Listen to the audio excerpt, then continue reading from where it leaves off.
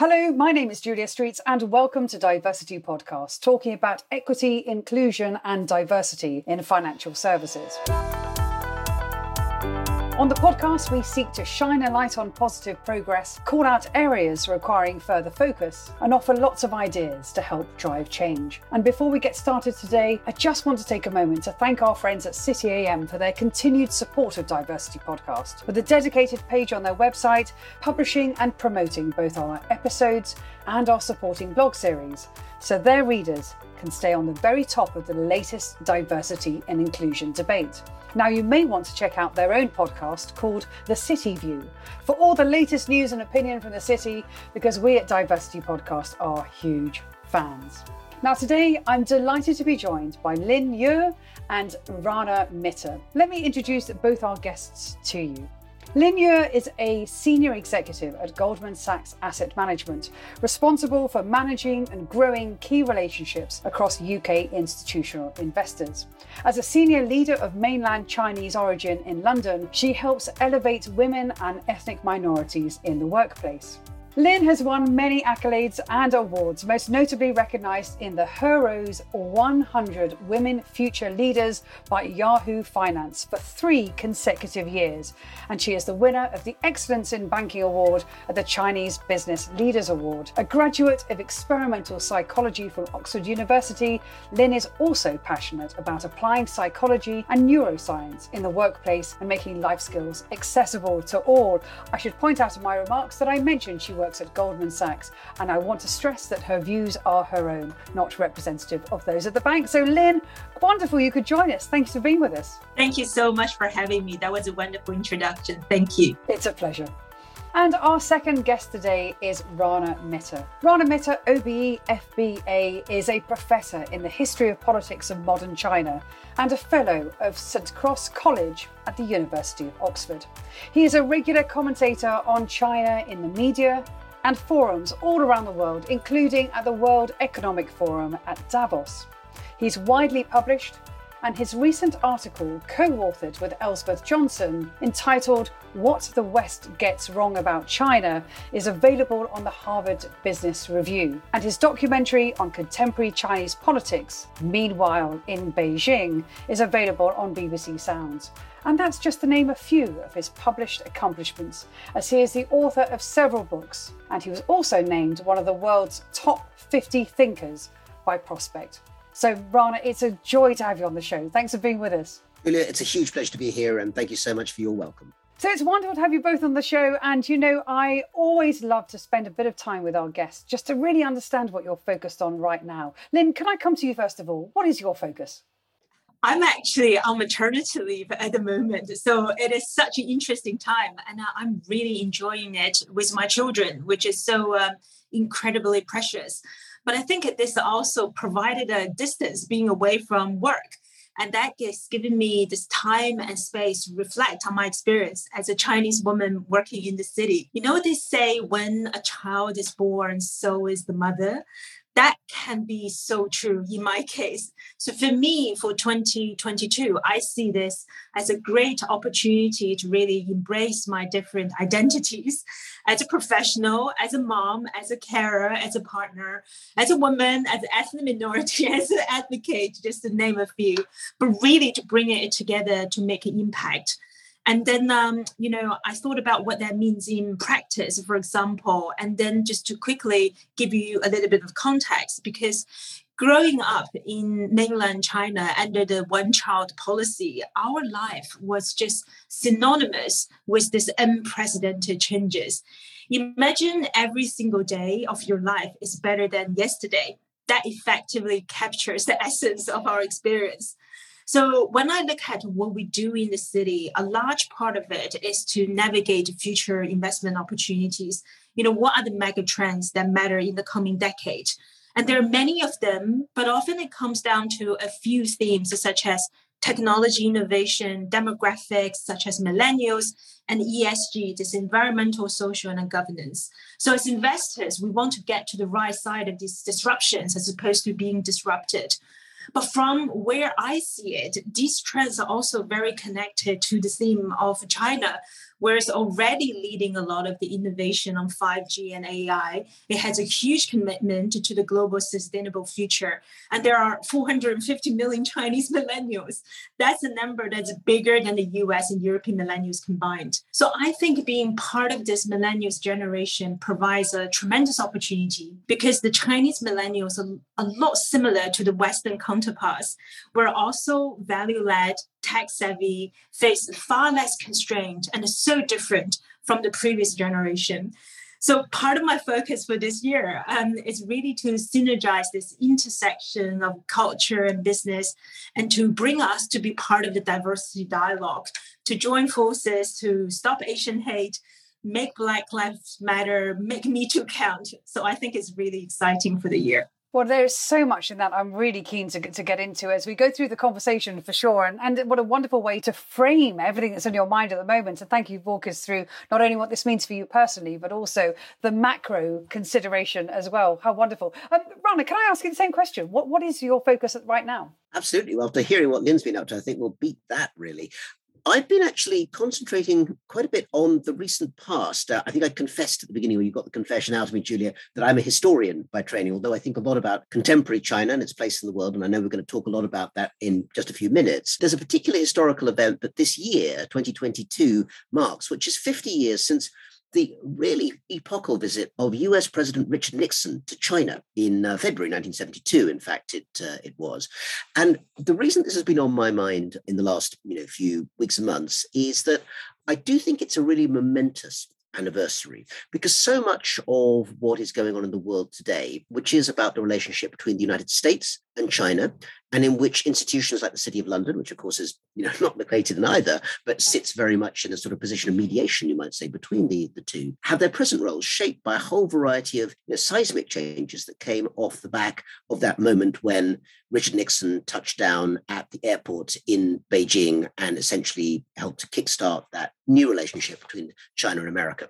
It's been on my mind in particular for a couple of more selfish reasons. I've been doing a bit of writing and also broadcasting about the event. So a documentary that I've made, which has been on BBC Radio 4 and is on BBC Sounds, I'm afraid with a not very original title, The Great Wall, but I promise you that the content is more original than the title, has talked to some people I was really, really excited to talk to, a lot of the US players who were really central over half a century in making that relationship work one way or another.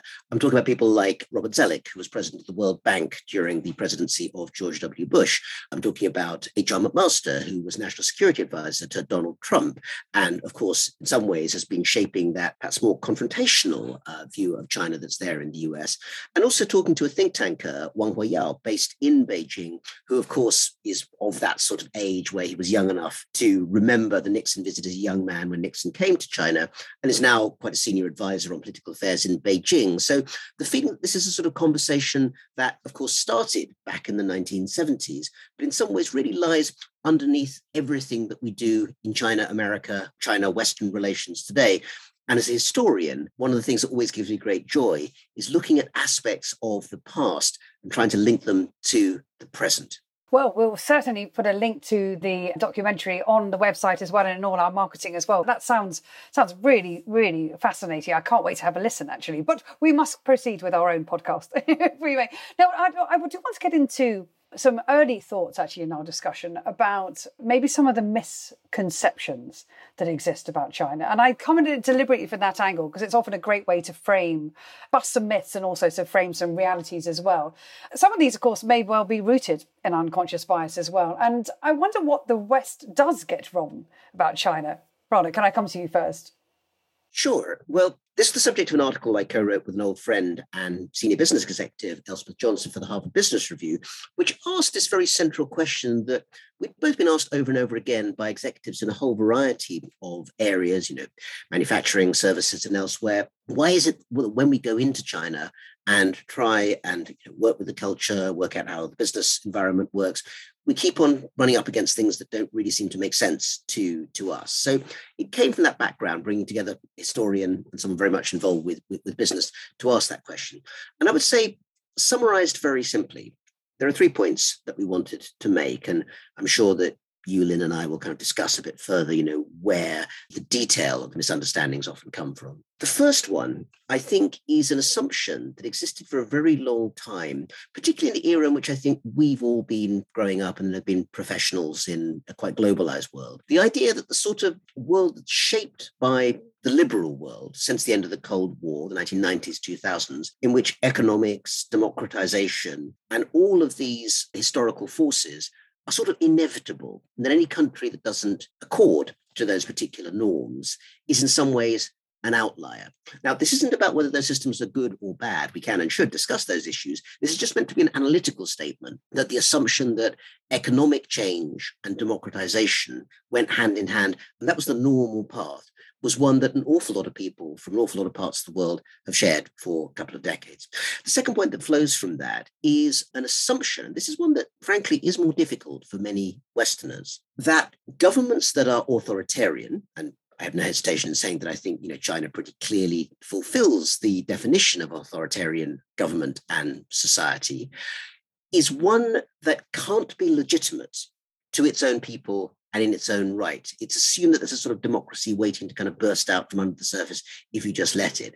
And that isn't the way in which either the leading elite, naturally, but also actually many, many wider people who are emerging in the Chinese middle class think about their own society. Now, again, you may say that's right or wrong. That's a moral question, but as an analytical question, I think it's really important to understand that difference of view. That leads to the final element, which is much more directly involved with where businesses often, I think, get it wrong, which is an assumption that the investment habits, the work habits, the choices in economic and social terms of ordinary Chinese, and I'm thinking mainly of middle-class Chinese, but also of the kind of huge population of rural China as well, is in some ways going to be very similar to those in almost any other of the top 10 economies in the world. And actually, and again, we'll talk about some more detail later, I think, but to give the top line on that, I would say that as a historian, understanding the history of China over that period I mentioned at the beginning, the last half century or so, one of the most turbulent, roller coaster-like, back and forth, histories of any country in the world, and certainly the most turbulent amongst any of the top 10 economies in the world, makes you realize that actually people who've lived through that and eventually got to a stage which Lynn mentioned, that for many people, each day is perhaps better than the last, not something that everyone would say in every society necessarily, and not true for all Chinese, but true for many. That's an important background point in terms of understanding the choices that you as an outside business person may choose to make. That's enormously helpful. And I wonder if I could bring you in here, Lynn, because when we think about the context of diversity and inclusion, and particularly sort of picking up on the last point that Ron was making, I'd love to get your thoughts about when we think about cultural nuances, what must leaders pay attention to internationally about working with Chinese nationals in their organisations? And I think I would take that in any direction you like, whether that is local, regional, international, global.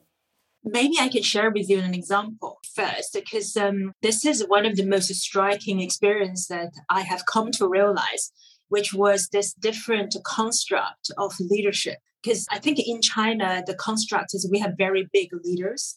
And then so the power distance between, somebody ordinary and the leaders is very, very large. But, as I learned in the West, especially the US firms, there is this common belief that the squeaky wheels get grease.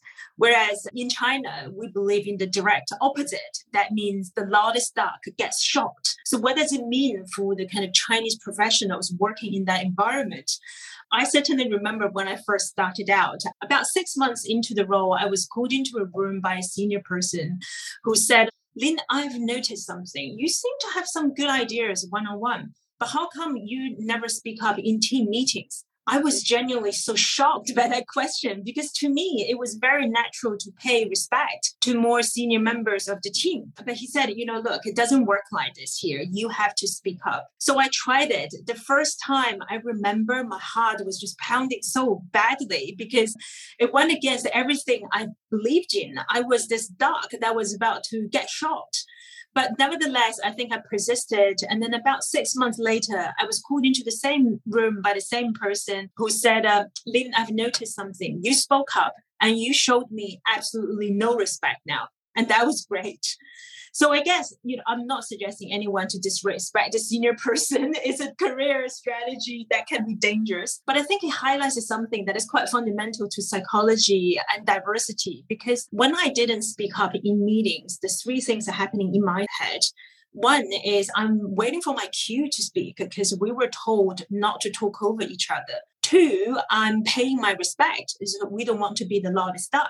And three is I don't want to give half-baked comments because we were told to only speak up when answers are perfect. And it took me a long time to understand how others think of me when I didn't speak, because they also have three thoughts. One is I don't have views. Two is I'm not confident. Three is I have poor communication skills. And then those are pretty damaging perceptions. And then I think that can be more wrong in terms of the underlying abilities. So I think for the organizations to be inclusive, this awareness or understanding of different points of view is really critical. So we don't jump to the conclusions to their abilities.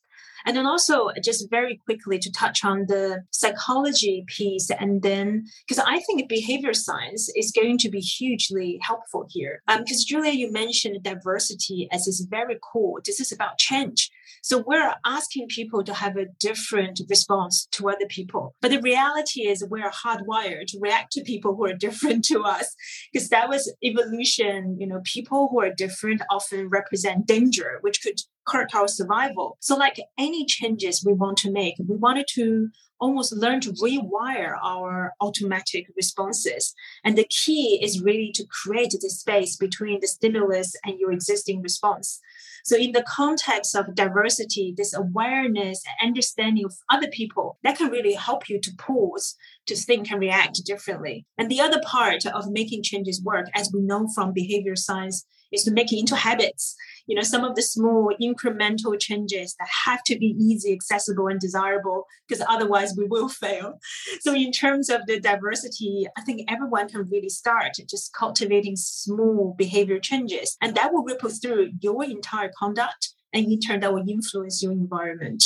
And, we talk a lot on the show about enlightened leaders and the fact that this is a generation of enlightened leaders and rising stars, as well as also clearly more seasoned leaders as well. And it's very interesting listening to your remarks there about recognizing what's going through the mind of an employee of Chinese heritage when they are contributing in the workplace. There's one thing that does bother me quite a lot, which is this moniker that we have put on. Well, it's the word BAME, BAME. And I wondered if I could just very quickly, if I may, just get your thoughts and your remarks here, because we have to recognize that within the Chinese community, of course, there is a great diversity. And I think they're also about China, but also Hong Kong Chinese and also other Chinese groups. Linda, are there any ethnic minority communities that have told you they're not particularly comfortable with BAME as a moniker? And I wonder, does that encompass the fullness of the community in your mind? It's such an excellent point, because growing up in China, we thought we were Asian. So it was a huge surprise to find out that, we are at least not the default Asian in the UK. So I think, in terms of, just within the Chinese communities, you mentioned some of this already, that the huge difference in background is quite significant, because the British-born Chinese, for example, their parents are from Hong Kong and their identity is mostly British. Then you have Hong Kong Chinese and their experience very much linked to being part of a UK colony. Then you have Taiwan, that is a relatively new democracy. You have Singapore, and then to a less extent Malaysia. That is really a multicultural society with a Chinese representation. Then you have this mainland Chinese people like ourselves. And then not so long ago, that was communism. So we look the same, but the environment we grew up couldn't be more different. And if you add, the other Asian communities, I think there are at least 20 different cultures originating from East Asia, Southeast Asia, and South Asia. So in terms of background, that consists of refugees, children of immigrants, individuals who are first generations. So this is the group that has really great income disparity, wealth distribution, and educational attainment. So I guess this term Asian that is not really capturing the richness of the underlying cultures, the people, and its communities. Thank you for sort of painting the spectrum, if you like. And you say that adds up to 20 plus different cultures. Rhona, can I bring you in here? Just your thoughts about, does the word BAME, I mean, it's designed to increase inclusion in financial services, but does that work? Do you believe it achieves that end? I think it may have served a purpose for a while, but I think things are moving on a bit. And I have to say, many of the people I know who have to engage with the term do find it somewhat discomforting, because it does seem to squash together an awful lot of things that don't necessarily always have a shared experience. I mean, I should explain for the benefit of those who are listening that I am of what would be called, I guess, the majority Asian heritage in the UK, in that I'm of Indian/South Asian background. I guess I'm slightly unusual in that I work on China on a regular basis, but I think that's the kind of intersection of diversity that I'm sure we should be encouraging more of. And I suspect there will be quite a few like me coming along in future as China continues to be of more importance.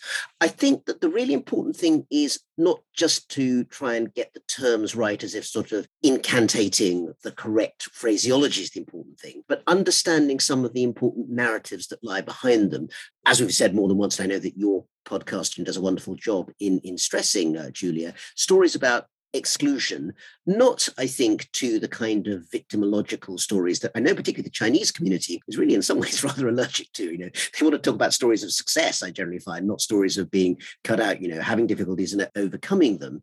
But at the same time, a recognition, I think this is the key thing, and it's the good intent behind terms like that the starting point for so many communities has not been the same. And of course, remembering many of the other elements. I mean, people have brought up recently, and I'm sure this has come up quite often on your podcasts as well, Julia, questions of class as well as questions of race and gender.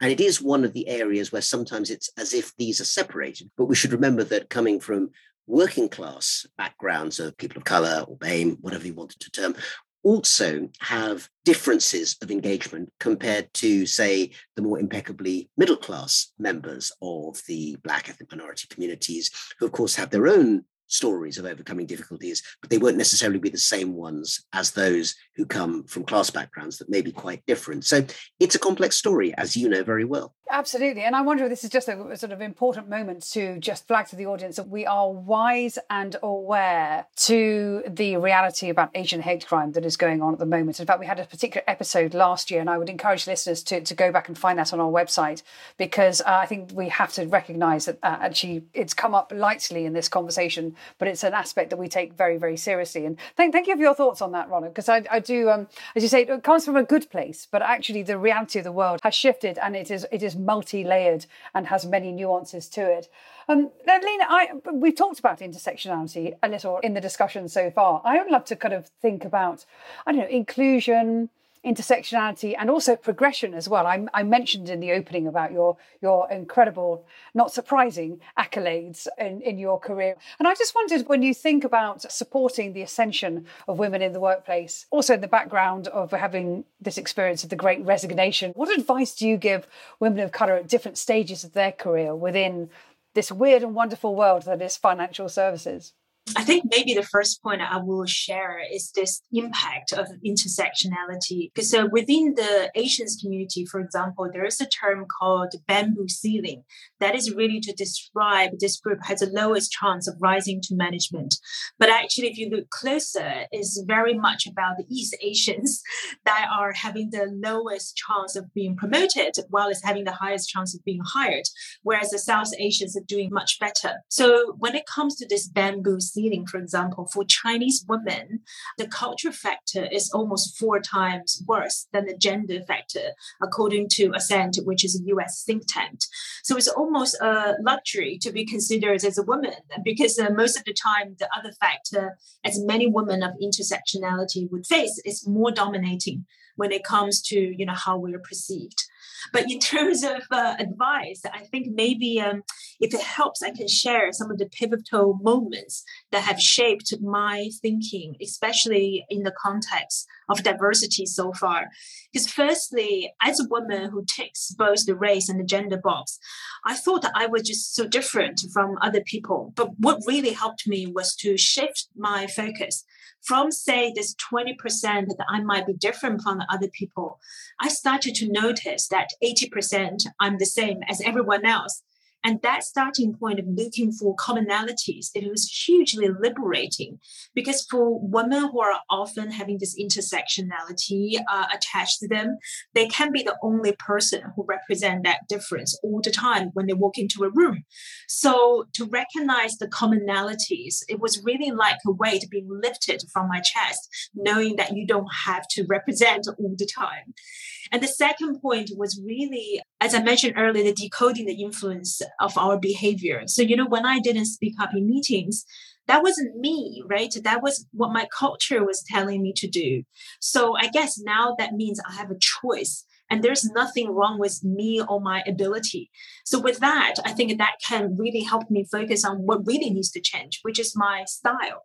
That is a set of behavior changes that we can all do, which is a lot easier than what I had in mind, which was this feeling that I need to change who I am to conform to be successful. And the last point I really wanted to share this moment of my career is to realize it's not enough to just lean in. Because if you look at organizations, when they were set up, say 100 years ago, they didn't have everyone in mind. They had this ideal worker that is closely linked to a profile of white middle-class straight men. So the more you fit with this archetype, the easier it is for you to find sponsor, access to networks, be seen as a leader. And the opposite is also true. The more you deviate from this, then the harder it is for you. So I guess for women of color, we typically internalize this problem. We think we need to be fixed. But in fact, it was a system that didn't have everyone in mind. So my last point is really that it's not enough to just lean in.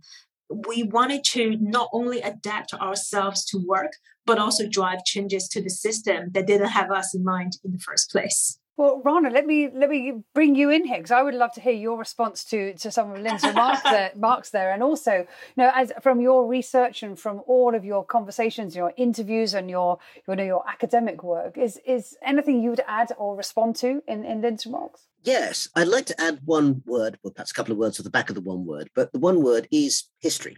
Because when I hear Lynn's story, I mean, obviously I know her as a friend and someone whose personal story I've known and found very inspiring, but also it's an occupational hazard for a historian, I'm afraid. I think of her in context as well, because she's the product of a huge number of changes that have affected China very distinctively, and also in a way that I think does make it very different from any of the other major economies with which the wider world is having to deal at the moment. What I mean by that is this. Some of the things that Lynn was talking about in terms of the way in which society conditions you to act in certain ways. And I'm going to put some propositions down. I'd love to hear if Lynn agrees with me or not. She may completely disagree and have no respect whatsoever, which would be great, of course. But here's some thoughts. In the 1950s and 1960s, one of the things that most animated the communist revolution of the era of Chairman Mao, a name that everyone will know, they don't necessarily have the details, was a desire to overturn gender norms in China. Chairman Mao, being a man who, for his own reasons of sort of philosophical background, was dedicated in a way that, I find, frankly, very, very distressing, very dedicated to a kind of violent overturning of society, which is what people mostly associate with the famous Cultural Revolution of the 60s.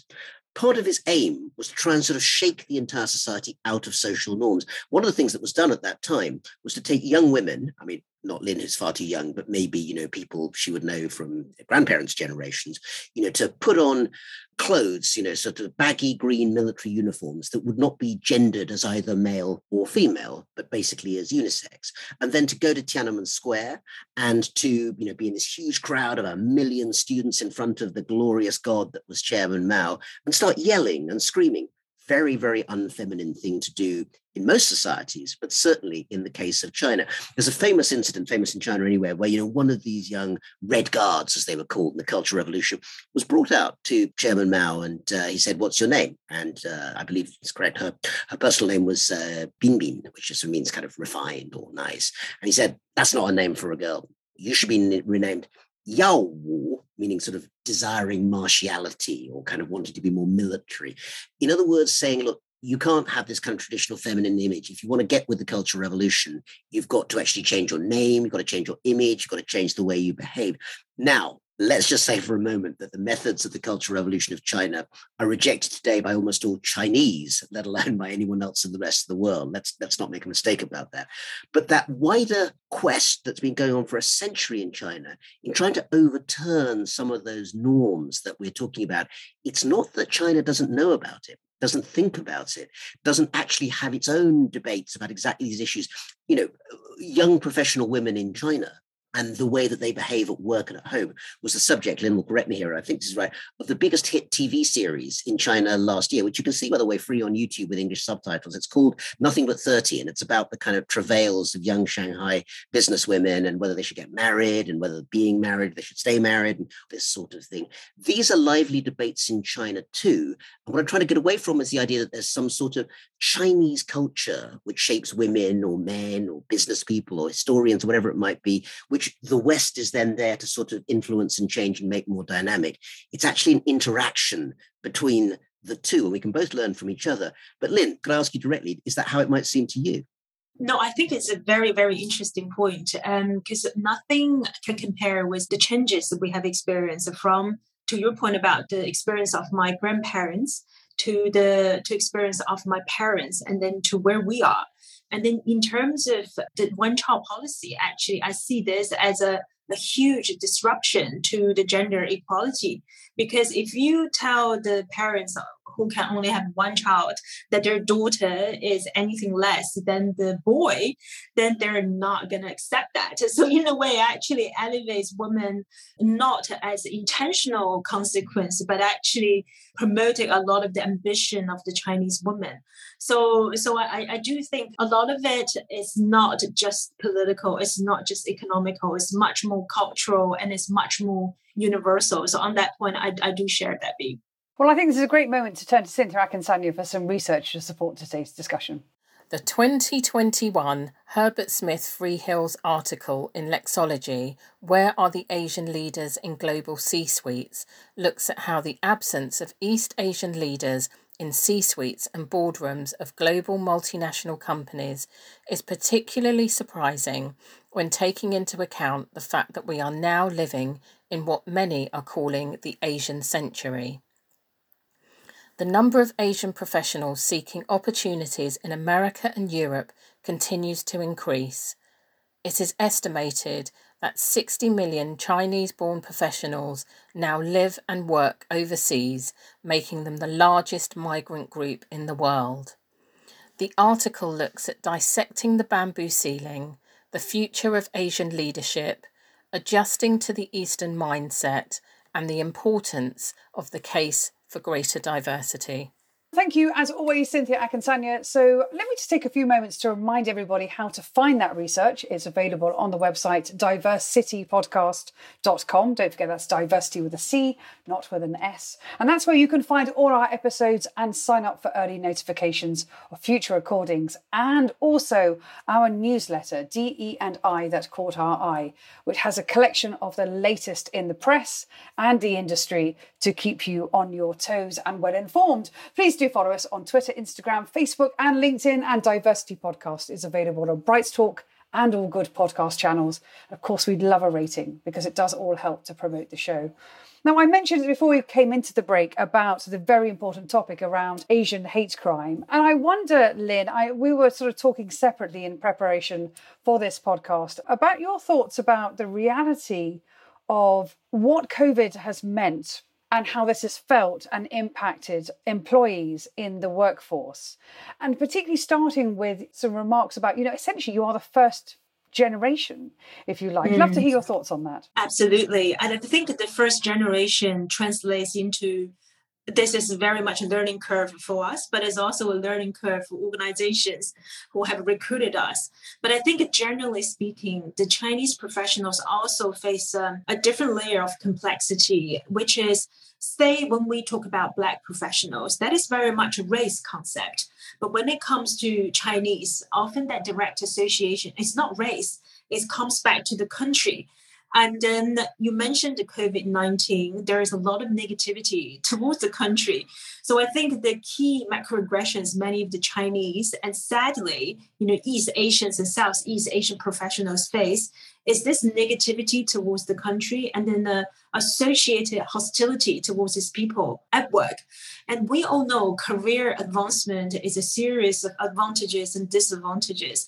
This kind of negative association is not helpful for anyone who wants to progress in their career. And then also just being exposed to a lot of negative crime or negative news that adds a lot of psychological stress to this Asian or Southeast and East Asian employees, which I think we can do a lot about. And I think it's really important for leaders to be on high alert that this is absolutely going on in their organisations as well. Rana, I'd love your thoughts on that, if you would. Yeah, no, I mean, I wanted to echo very much what Lynn says. I'm thinking of one particular friend who, well, I think I know, in fact, she would call us a British Chinese or Chinese British, depending how she's feeling that morning. But, very much someone who was born and brought up in mainland China in the way that Lynn was as well. So, not just of Chinese heritage, but actually from China in some meaningful sense, and certainly bilingual. And one of her great complaints, said with great good humour, she's not in finance, she's in another professional area, is that she's too often approached as if she should be the sort of House representative for the Chinese Communist Party and all of its activities. And I should point out there's no reason that anyone who has met her for 5 seconds should have either any idea or any right to know what she thinks of the Chinese Communist Party or any particular thing that goes on in China or elsewhere without actually having got to know her first. In other words, the sort of sense that she ought to be a sort of representative for an entire system just because of her presence there is in many ways actually deeply offensive. And in fact, as you can imagine, and frankly, like pretty much all the Chinese professionals I know in all areas, there's a range and spectrum of views. The difficulty comes, and I think it's worth putting this up front, and again, Lynn may agree or disagree with this, really interested to hear your views, is that because China itself within the People's Republic is an authoritarian state which heavily limits freedom of speech, has a lot of censorship, and also has been moving in a more authoritarian direction, as most analysts would say, in the last 5 to 10 years. There's an assumption that therefore anyone who comes out of China must have one set of views and one set of views only. And in fact, that is a point of view that can be dispelled simply by having a chat with any group of Chinese professionals on almost any subject you can think of. But it is, in a sense, a burden that's being placed that any one representative in a professional environment is having to sort of take on the role of speaking for the entirety of a country and a system. In the same sort of way, but it's not quite the same, but perhaps a parallel that I think of is that I work professionally and have done on China for more than 30 years as a historian and analyst of its contemporary politics. And I hope it's evident to anyone who wants to go online and read the work that I have, that there are many aspects of contemporary China that I think are impressive and should be better understood, and many aspects of China's current behavior which should be called out very strongly because I think it's entirely wrong. And these things are perfectly capable of being held in the same mind at the same time and discussed as part of a wider rational and informed discourse about what we will think that we can talk about and areas where we think we have red lines. Ron, thank you for your thoughts on that. And Lynn, I would love to get your response, but unfortunately we are out of time. So I just want to ask you both, if you would, just very quickly for your final remarks to close out the show. It's a question I ask all our guests, which is being slightly concerned about the pathway ahead in terms of our economic priorities and our commercial priorities. I am worried that the diversity, equity and inclusion conversation may well fall down the corporate agenda. To see us out, I would love to get your closing remarks about why it must remain high. Rana, I'm going to come to you first of all, if you would. Yeah, I'm going to give a parallel from my own world, which is higher education in the university sector. And I would say that almost as a matter of basic good practice, if you don't have a range of diverse viewpoints and experiences and bodies of knowledge within your educational institution, you are self-limiting what you can teach and what you can learn. In the case of the area that I specialize on, clearly having people who are Chinese or who know China, who've engaged with it, is very important. But I think actually it can be expanded to almost any aspect of study. It is notable that some of the most successful laboratories in the world are those that draw on a whole variety of people from whatever country, whatever background, who are very, very good at whatever the subject is. And I think that translates across all sorts of professional environments. Absolutely. And Lynn, to see us out on the show with your compelling reasons why it must remain high. Think about the future of the board. This is no longer just about profitability, but also inclusivity. And if you think about what's driving innovation, very rarely it's about a brand new idea anymore, because more often than not, it's a combination of ideas. It's not about new information, but a new perspective. So coupled with the rise of China, which is fundamentally a very different kind of system, diversity couldn't be more relevant. And I think that's what's really going to drive the performance, innovation, and growth for business. What a great way to end the show. Rana Mitter, thank you so much for being on the show, for all your thoughts. Thanks very much indeed, Julia. It's been a huge pleasure. And Lynn, you're on maternity leave. You've taken time to join us. We're most grateful. Thank you. That was a pleasure. Thank you so much. So to all our listeners, as always, thank you for tuning in. Thank you for joining us. I hope you've enjoyed the discussion as much as I have. I've been Julia Streets, and we look forward to bringing you a new episode very soon. This episode of Diversity Podcast was produced by me, Kieran Yates, on behalf of Julia Streets Productions. Thanks to Cynthia Akinsanya for her insights. You can find out more about the guests on this week's show on our website, diversitypodcast.com, and that's diversity with a C, not an S. Whilst you're there, you can also sign up to our newsletter for all our latest updates. All our episodes are available in Apple Podcasts, Spotify, or your favourite podcast app. If you enjoy Diversity Podcast, remember to share on social media and give us a rating or review. It really helps promote the show to a wider audience. Finally, our Twitter handle is @DiversityPod. Thanks for listening.